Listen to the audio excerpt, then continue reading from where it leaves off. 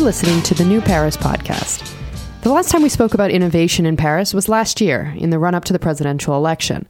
Now that Emmanuel Macron has been in office for 9 months, I wanted to revisit the discussion and look at the state of startup culture, the creative scene, and business development today. Lending their knowledge on the subject are Liam Boogar and Abby Klein. Liam was born in Silicon Valley, literally, and has been actively engaged in the French tech scene since 2010. As the founder and editor of Rude Baguette, France's leading startup blog, he covered the world of fast-growing technology companies in France. Then as brand director of Algolia, he helped solidify and scale brand awareness for one of the fastest-growing startups to come out of French tech. Abby Klein is the creator and producer of Radical Departures, a podcast which highlights innovative men and women contributing to France's thriving startup ecosystem. Abby and Liam, thanks for joining me. Thanks for having us. Thanks, Lindsay. I think we should just get right to it. We're all sleeping a little bit more soundly since Emmanuel Macron took office, at least most of us anyway. And that's great. And there's a lot of positivity surrounding his tenure. However, I want to talk specifics. How do you both see his presidency shaping the tech and startup world based on the promises he made during the campaign and what we know about his engagements?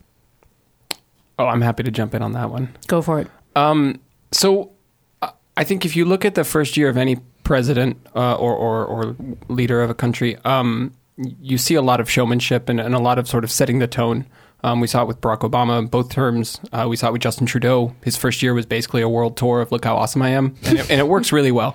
I think France has been very quick to jump to judgment on Macron based on the fact that he's been spending a lot of time setting the tone. But if you look at the impact it's had, I mean, you only need to read The Economist or listen to the FT podcast or BBC World News to see that France's relationship with the world has changed, which is really cool. Drastically. But to jump into the question, more specifically, having Emmanuel Macron as president is a very good wake-up call for the French tech community, because up until his election, the French tech scene was mostly the outsider trying to get someone's attention. And a lot like, let's say, Nazis in the United States, now we're kind of front and center.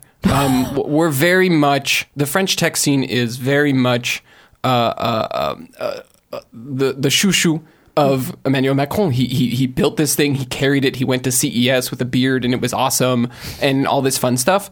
But now the French tech scene has to evolve. In the last 8 weeks, I have talked with the person who was supposed to lead the CNUM, one of the presidents of France Digital, the former director of the French tech, and they all have the same issue, which is, and even people who work in the embassies abroad, whose job was to help export and import, they all have the same problem. Now that he's president, what's our role? Which is a really interesting problem to have, because there's a really good opportunity to step it up.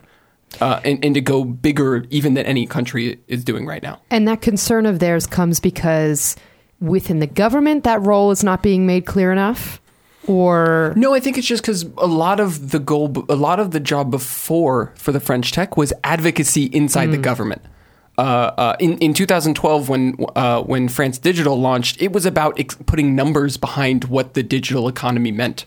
Employment numbers, revenue numbers. And in the first year, they said the combined size of the startup ecosystem in Paris is the same as one of the CAC 40.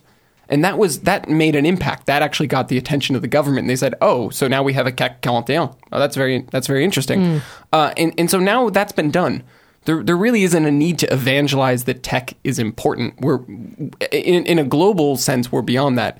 And so I think it's a really interesting opportunity for the tech ecosystem to say, if we don't have to do that, what's the next step? And Abby, how do you feel about Macron's promises versus what you've seen so far in terms of concrete action?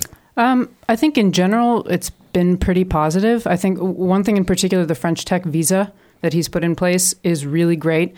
We've talked to a lot of people, smaller startups here who have been hiring from abroad and using that program. And I was very skeptical at first.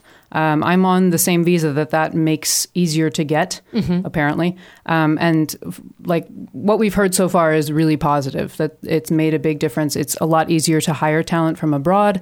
It's easier to come here as a founder. So I think that's a really positive, concrete step. We'll see how it continues. And Liam, I think it's interesting what you said. What do we do now now that we have that. Like, they have to find a way to continue the momentum without needing to evangelize anymore. How do you think that I mean... What I give you a really weird comparison is when I was still running Rude Baguette, I kept trying to get NASA to come to this hardware conference because I thought it'd be really interesting to talk about space exploration. I swear I'm coming back to the French Tech. And I asked them, what do you think about SpaceX, Blue Origins, all these space companies? And he said, this is fantastic. I don't know if you guys know, but one of NASA's biggest offices is in Paris. It's like their like unofficial European headquarters, and it's the oldest office they've had outside the United States, I believe. You can fact check me on that, internet. And so I was talking with one of the guys who runs the European office, and he said basically now that people are doing low Earth orbit and the stuff that we saw this past week is evidence, NASA doesn't have to do that anymore. We can focus on the bigger things. And so the and it kind of works the same way. Now that the government understands this base level, tech is important, it's chaining every single economy, including the government function, there's an opportunity both for the government to push the barrier and go to the next level, which is e-residency, a digital run economy, taking the project that was the tax website impôt.gouv.fr and saying, why isn't every function of the government run the exact same way, right? And there's also an opportunity from the private economy to say, now that we don't have to spend all our time having regulatory debates, because there's very much a regulatory cohesion, and we're seeing with the new German coalition government that they're trying to get signed, the coalition that has been formed is very much pro-Macron. By bringing in the SPD, they have a very pro-Macron, which means that a lot of what he's been talking about on a European level will also be able to get done.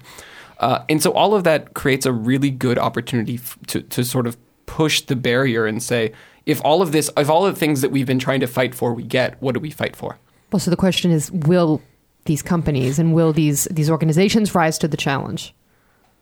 And how do they scale from here? Well, a business. Well, the cool thing is that you don't necessarily have to scale. You don't have to scale like a business, right? So on the one hand, like, we have more great tech companies in Paris than any year I've ever seen. I mean, we've got Ledger that just raised $60 million, and they're basically the only brand in the cryptocurrency space that is identifiable other than Coinbase and Ethereum, which is technically a brand. But and then you've got Algolia, a company that I worked for 18 months, which is amazing, but they're not even alone. Those founders come from Exelead, and Exelead employees have built 20 companies that are all Series B funded and killing it. And so those things are scaling up.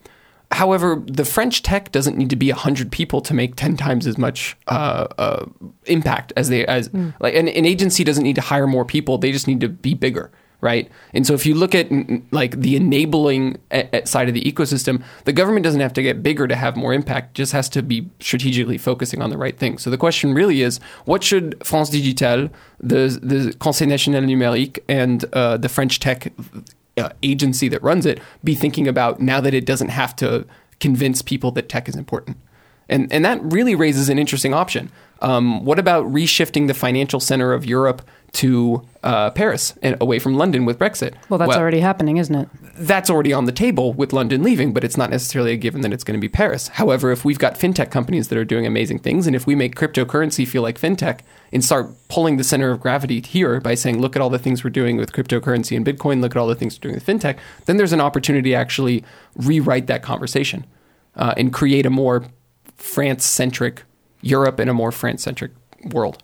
However, what has been put into place, aside from maybe a less burdensome tax imposition for investing in companies, a more liberal approach to hiring and firing, are there still more things to be done from an employee and human resources perspective to make sure that these companies can flourish and grow?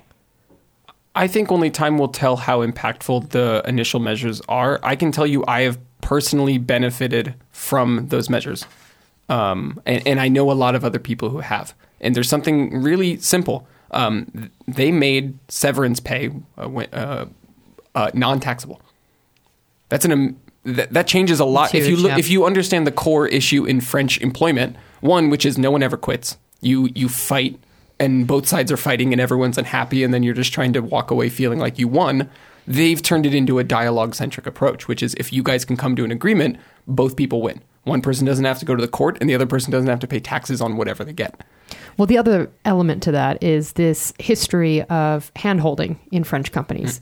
So now all of a sudden you have perhaps a more Anglo-Saxon approach wherein the employee is not expecting everything and anything from the employer, which I think it's about time. I think, this is a very socialized system, and there's a lot of great benefits of being in a social system. However, feeling or acting sort of assisté, and that someone's always going to be there to hold your hand, and and that somehow the company owes you something. I think a lot of that will change as more and more young people enter the workforce and believe that being an entrepreneur is cool, and working for startups, they want mobility. They want to be able to leave jobs and go somewhere else and try something new. They don't want to stay necessarily in a city at one company for their whole career or for 20 years. They want to be able to move. And so, like you said, it will take time. I think that's just a natural progression type thing. And they'll go abroad, they'll work abroad, they'll see more of, that Anglo-Saxon culture. Exactly. They'll come back and they'll implement it here. I think sweeping change doesn't look good in a press release. I think the stuff that looks really sexy, the measures that are passed, like we saw it, like here's a really good example. Sarkozy passed the auto entrepreneur status, and everyone now knows that it was about masking unemployment. Yeah. We know that that's why he did it. Anyone who was an auto entrepreneur wasn't on unemployment, and so they encouraged people to get off one and onto the other, and it artificially lowered numbers so he could try to run for re-election. Worked really well. However, now they have made it infinitely easier to be an auto. I don't know. Are either of you an auto entrepreneur? I am indeed. And it's super easy now, right? It is super easy, and it's getting better. They raised the cap on earnings and all that, so it's easier. But well, this is another conversation, I think. But continue. Well, I guess so. My point is just to say, impactful change is neither popular nor does it look good on a press release or in the paper. It's making the changes that are going to enable people to think differently about the things that have become blockades socially. And I think he's doing that. I think one by one he's ticking the boxes. 2018 is going to be a big year. He will have had his full year coming up in a couple months, and there will be a lot to be said about what's been done in 1 year. But he's also unimpeachable and has 4 more years, and he's basically a god. So what are you going to do? Well, he's at least done one big thing, which was tackle the labor code, which was the untouchable, Herculean effort that no president wanted to have anything to do with. He definitely touched it. I don't think he hasn't solved it. That is not like a solvable But he put his finger on it. Right. He literally has touched it, which is already more than most presidents have done. And that wasn't very popular, was it? No. But his popularity rating came back within a month or 2 months. Because it's something that people realize needs to be done. Which is the exact opposite of what happened with Hollande, which is he kept trying to please everyone, and everyone got angry at him because nobody got what they want. And still people make fun of him today, and he's not even there anymore. Oh, he's there. He's at Station F. You can see him. You can see him twice a week or in afternoons. I don't know what his work schedule is, but he's there. You don't know his office hours? I do. I just don't want to share it publicly. Just as an aside, what is he doing there? Promoting innovation.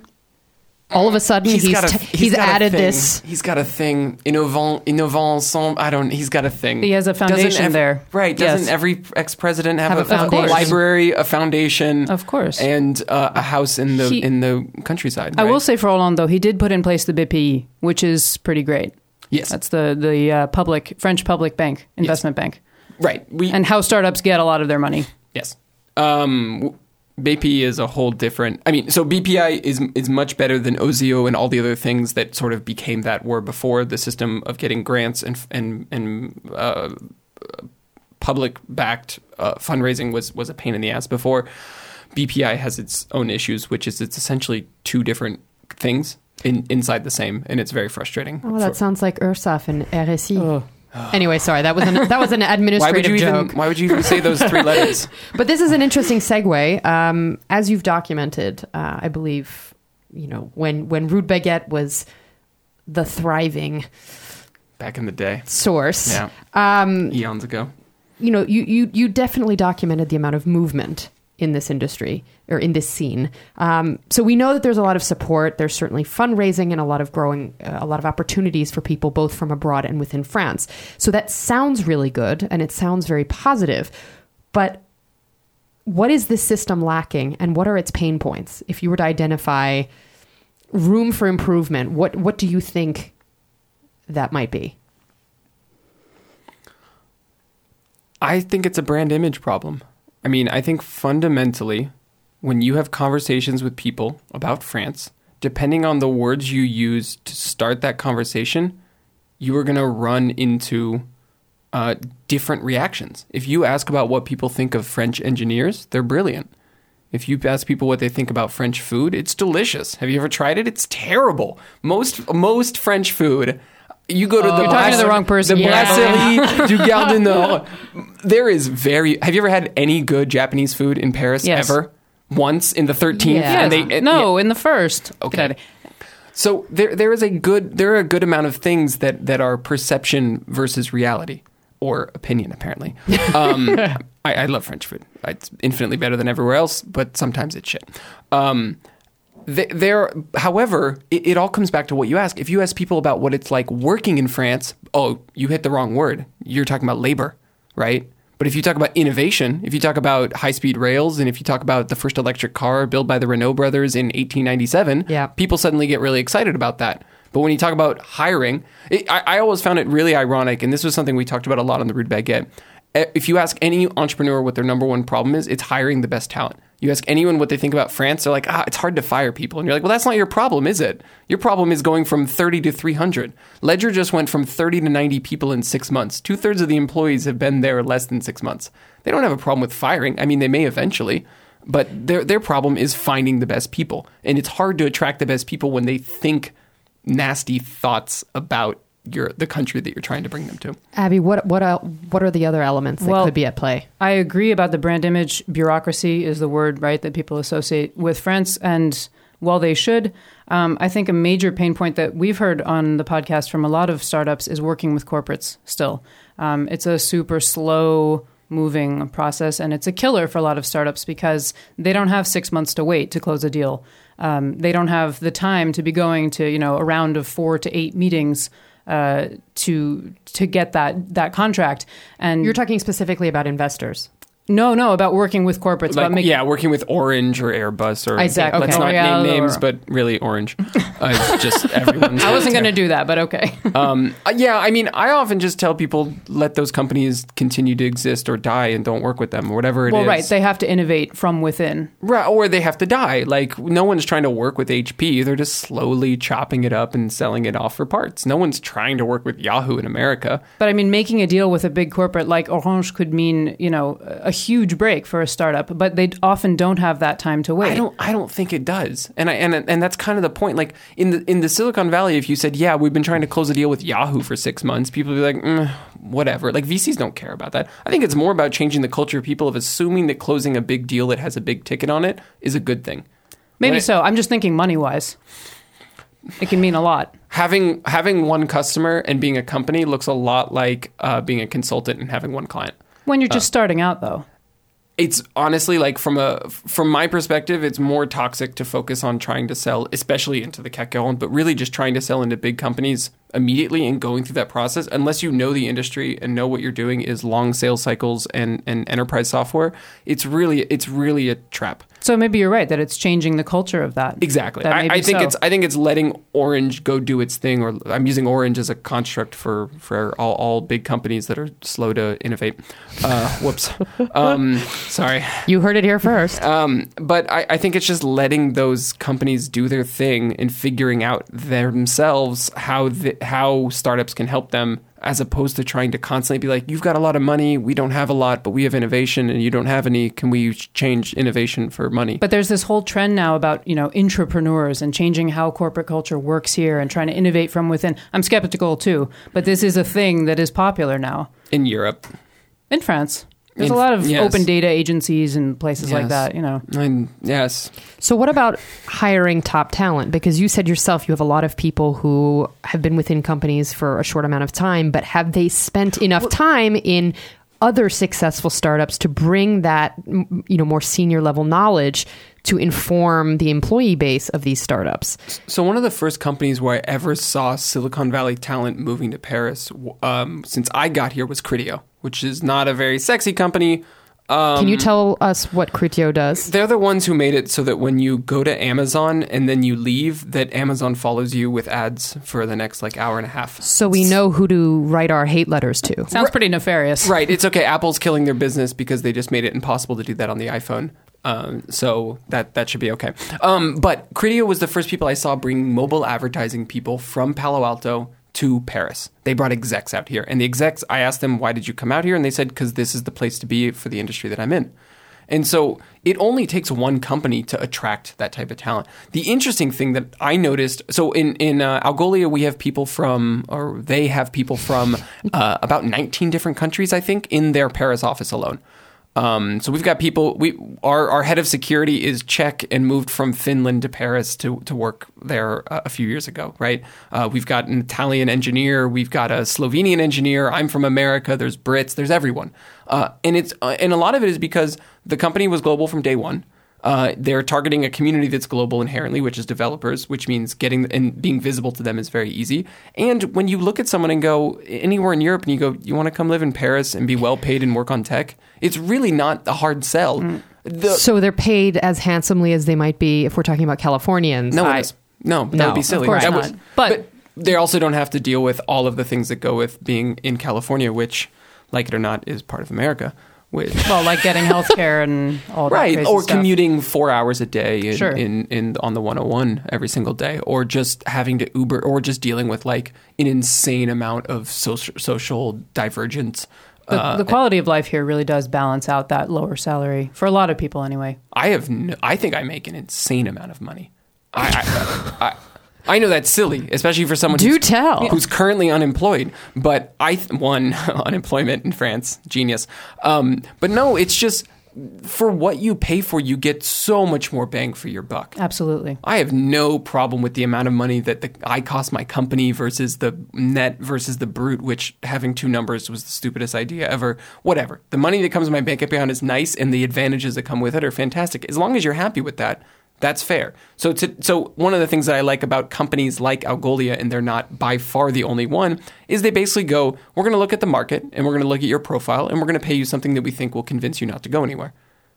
That's it. If only more companies opted for that approach. Right, but if they don't, and then they don't get good talent, and then those other companies do, it's just a repeated cycle. They're just constantly losing people. It's just out with the old and in with the new. Well, I can tell you, as someone who works for herself and is not an auto-entrepreneur, it's not always that easy to balance the checkbook and make sure I'm not getting taxed. France isn't built for freelance people. No. You get crushed if you don't have it. Like my fiance has an author status as a translator, which is basically all the advantages of having a CDI without having to have a regular income every month, and it's the bomb. But for everyone else, it's kind of terrible. What you can't see is him sort of shrugging and looking at me like, oh, I'm right there with you. Right. Before we go, because this has been the fastest episode I think I've ever recorded, we still have some time. I want to get to this last question, which is, what do you think are some of the issues that aren't being discussed when we're talking about startup culture in France, when we're talking about innovation, the government's role or not their role? Is there something we still have not discussed? Is it this idea that you just addressed talent and the source of talent not being as big an issue because clearly, these companies are pulling people from all the right places. Is it about policy? Where should the conversation be going? I think one of the main things, it does get talked about a bit, and it probably will more, is failure. And, the French are allergic to failure. Yep. The concept of having this CDI that you stay in forever. And, even if they want to innovate, they want to be different, they want to move, they're really afraid to let go of that, safety. And it's totally understandable. That's in the culture. But I think getting really comfortable with the idea of failure, if you're going to be an entrepreneur, you're going to fail. And that's okay. You can learn. You can start again. This is something that we encounter on Radical Departures all the time. People who have started companies, they've failed, they've tried again. They're maybe succeeding now, maybe they're failing now. That's okay. But I think as a society and as, French tech becomes more and more entrenched here, failure is going to have to get more comfortable for more people. I mean, this is battling centuries of... I don't think it's centuries. how long has France really been socialist? Were they socialist in like 1913 when Hemingway was getting drunk in the 6th? When 19 whatever. Yeah, but if you look at the wars and their ambitions for grandeur, they failed, and it's followed them. Right. And but I don't know that that's necessarily where it stems from, but there's this cultural aversion to risk. Yes, exactly. Because there's of a failure. generational aversion to risk, which is everyone who was born from parents who survived World War II, and even those people who did, just wanted shit to calm down for a little bit. Am I not supposed to say shit? You can say shit. Sorry about that. And so honestly, like pre-Mitterrand and even pre-de Gaulle and pre-World War II, it wasn't a very risk-adverse place. They were doing great. I mean, it was literally the golden era was here. People came, Benjamin Franklin came here.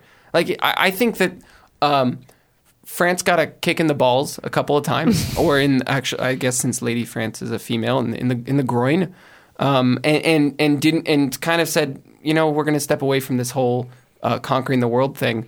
But I think those are two different things. No, attracting Benjamin Franklin and the Thomas Jeffersons and all of these individuals is separate from this feeling of risk. Right. All I'm saying is that that fear of risk isn't that old. It's very new. If you read textbooks pre-World War II or even pre-World War I, it's a very ambitious country. And so, yes, it's the result of hundreds of years of trying and failing and not wanting to get that burnt. But it's also, there's still a risk. Like, the first thing I learned when I came to France is I learned about Napoleon in a completely different way than French people learned about Napoleon. They're like, this guy was badass. He went a little too far and he paid for it, but he was pretty bomb. And that is not what you learn anywhere else in America. And it's not what German people learn about when they learn about their previous dictators and emperors leaders, to be. Right. And so I think there's a dormant desire to crush everything and be amazing inside France, which is what I've always liked about this place. And I think there's just been like basically since Mitterrand, there's been sort of like but what if we just let the waters be calm for a while? So it's a bit more measured. Yeah. I also think we shouldn't be focused here. We have this great, unique opportunity now. We shouldn't be focused on trying to build another Silicon Valley or trying to create a nation of unicorns. We have this opportunity to build, a French tech ecosystem of successful, sustainable companies. And I think focusing on that and being comfortable with, we'll fail a little bit, but we can also crush and be awesome and be totally different and something new. I think it's a great time to be here, to be working in this. So this is only going to continue. You think the evolution is... For at least 2 years. Why 2? Because the macro tendencies of the economy suggest that there's going to be an economic collapse in the next 2 years. Sorry, is that not something I should say? Think positive. I'm just saying. That's about as scary as the robot on Twitter that was going around yesterday. Opening doors? Yes. Awesome. For those who haven't seen this terrifying image, who created that? A tech company. Boston Dynamics, bought by Google, since, I believe, sold off by Google, or at least they're trying to. So this is an interesting harbinger of what's to come. Yeah. So according to you, this boom will last for about 2 years. And then we'll come back from it, but there's going to be a dip. And Abby, are there specific startups or companies that you're really excited about that you've seen emerge? I think Data IQ is a really cool company. They're doing super, super well. Liam can probably say better what they actually do. But we interviewed one of their sales vice presidents, and it's just a really exciting space. And I mean, France is known for having amazing math and science engineering talent. And they're a great example of that. Yeah, Data IQ is amazing. So Data IQ is another. Their founder worked with the founders of Algolia before at this company, Exalead, and Florian is one of the smartest people I've ever met in my life. And they have a data science product. So basically, all the big data things that people are talking about, you eventually have to look at it and do something with it. That's Data IQ. They handle that. Interesting. And they're amazing, and they're growing faster than Algolia is what I've been told, which is insane. And they're doing very well, and they're flying under the radar for the most part.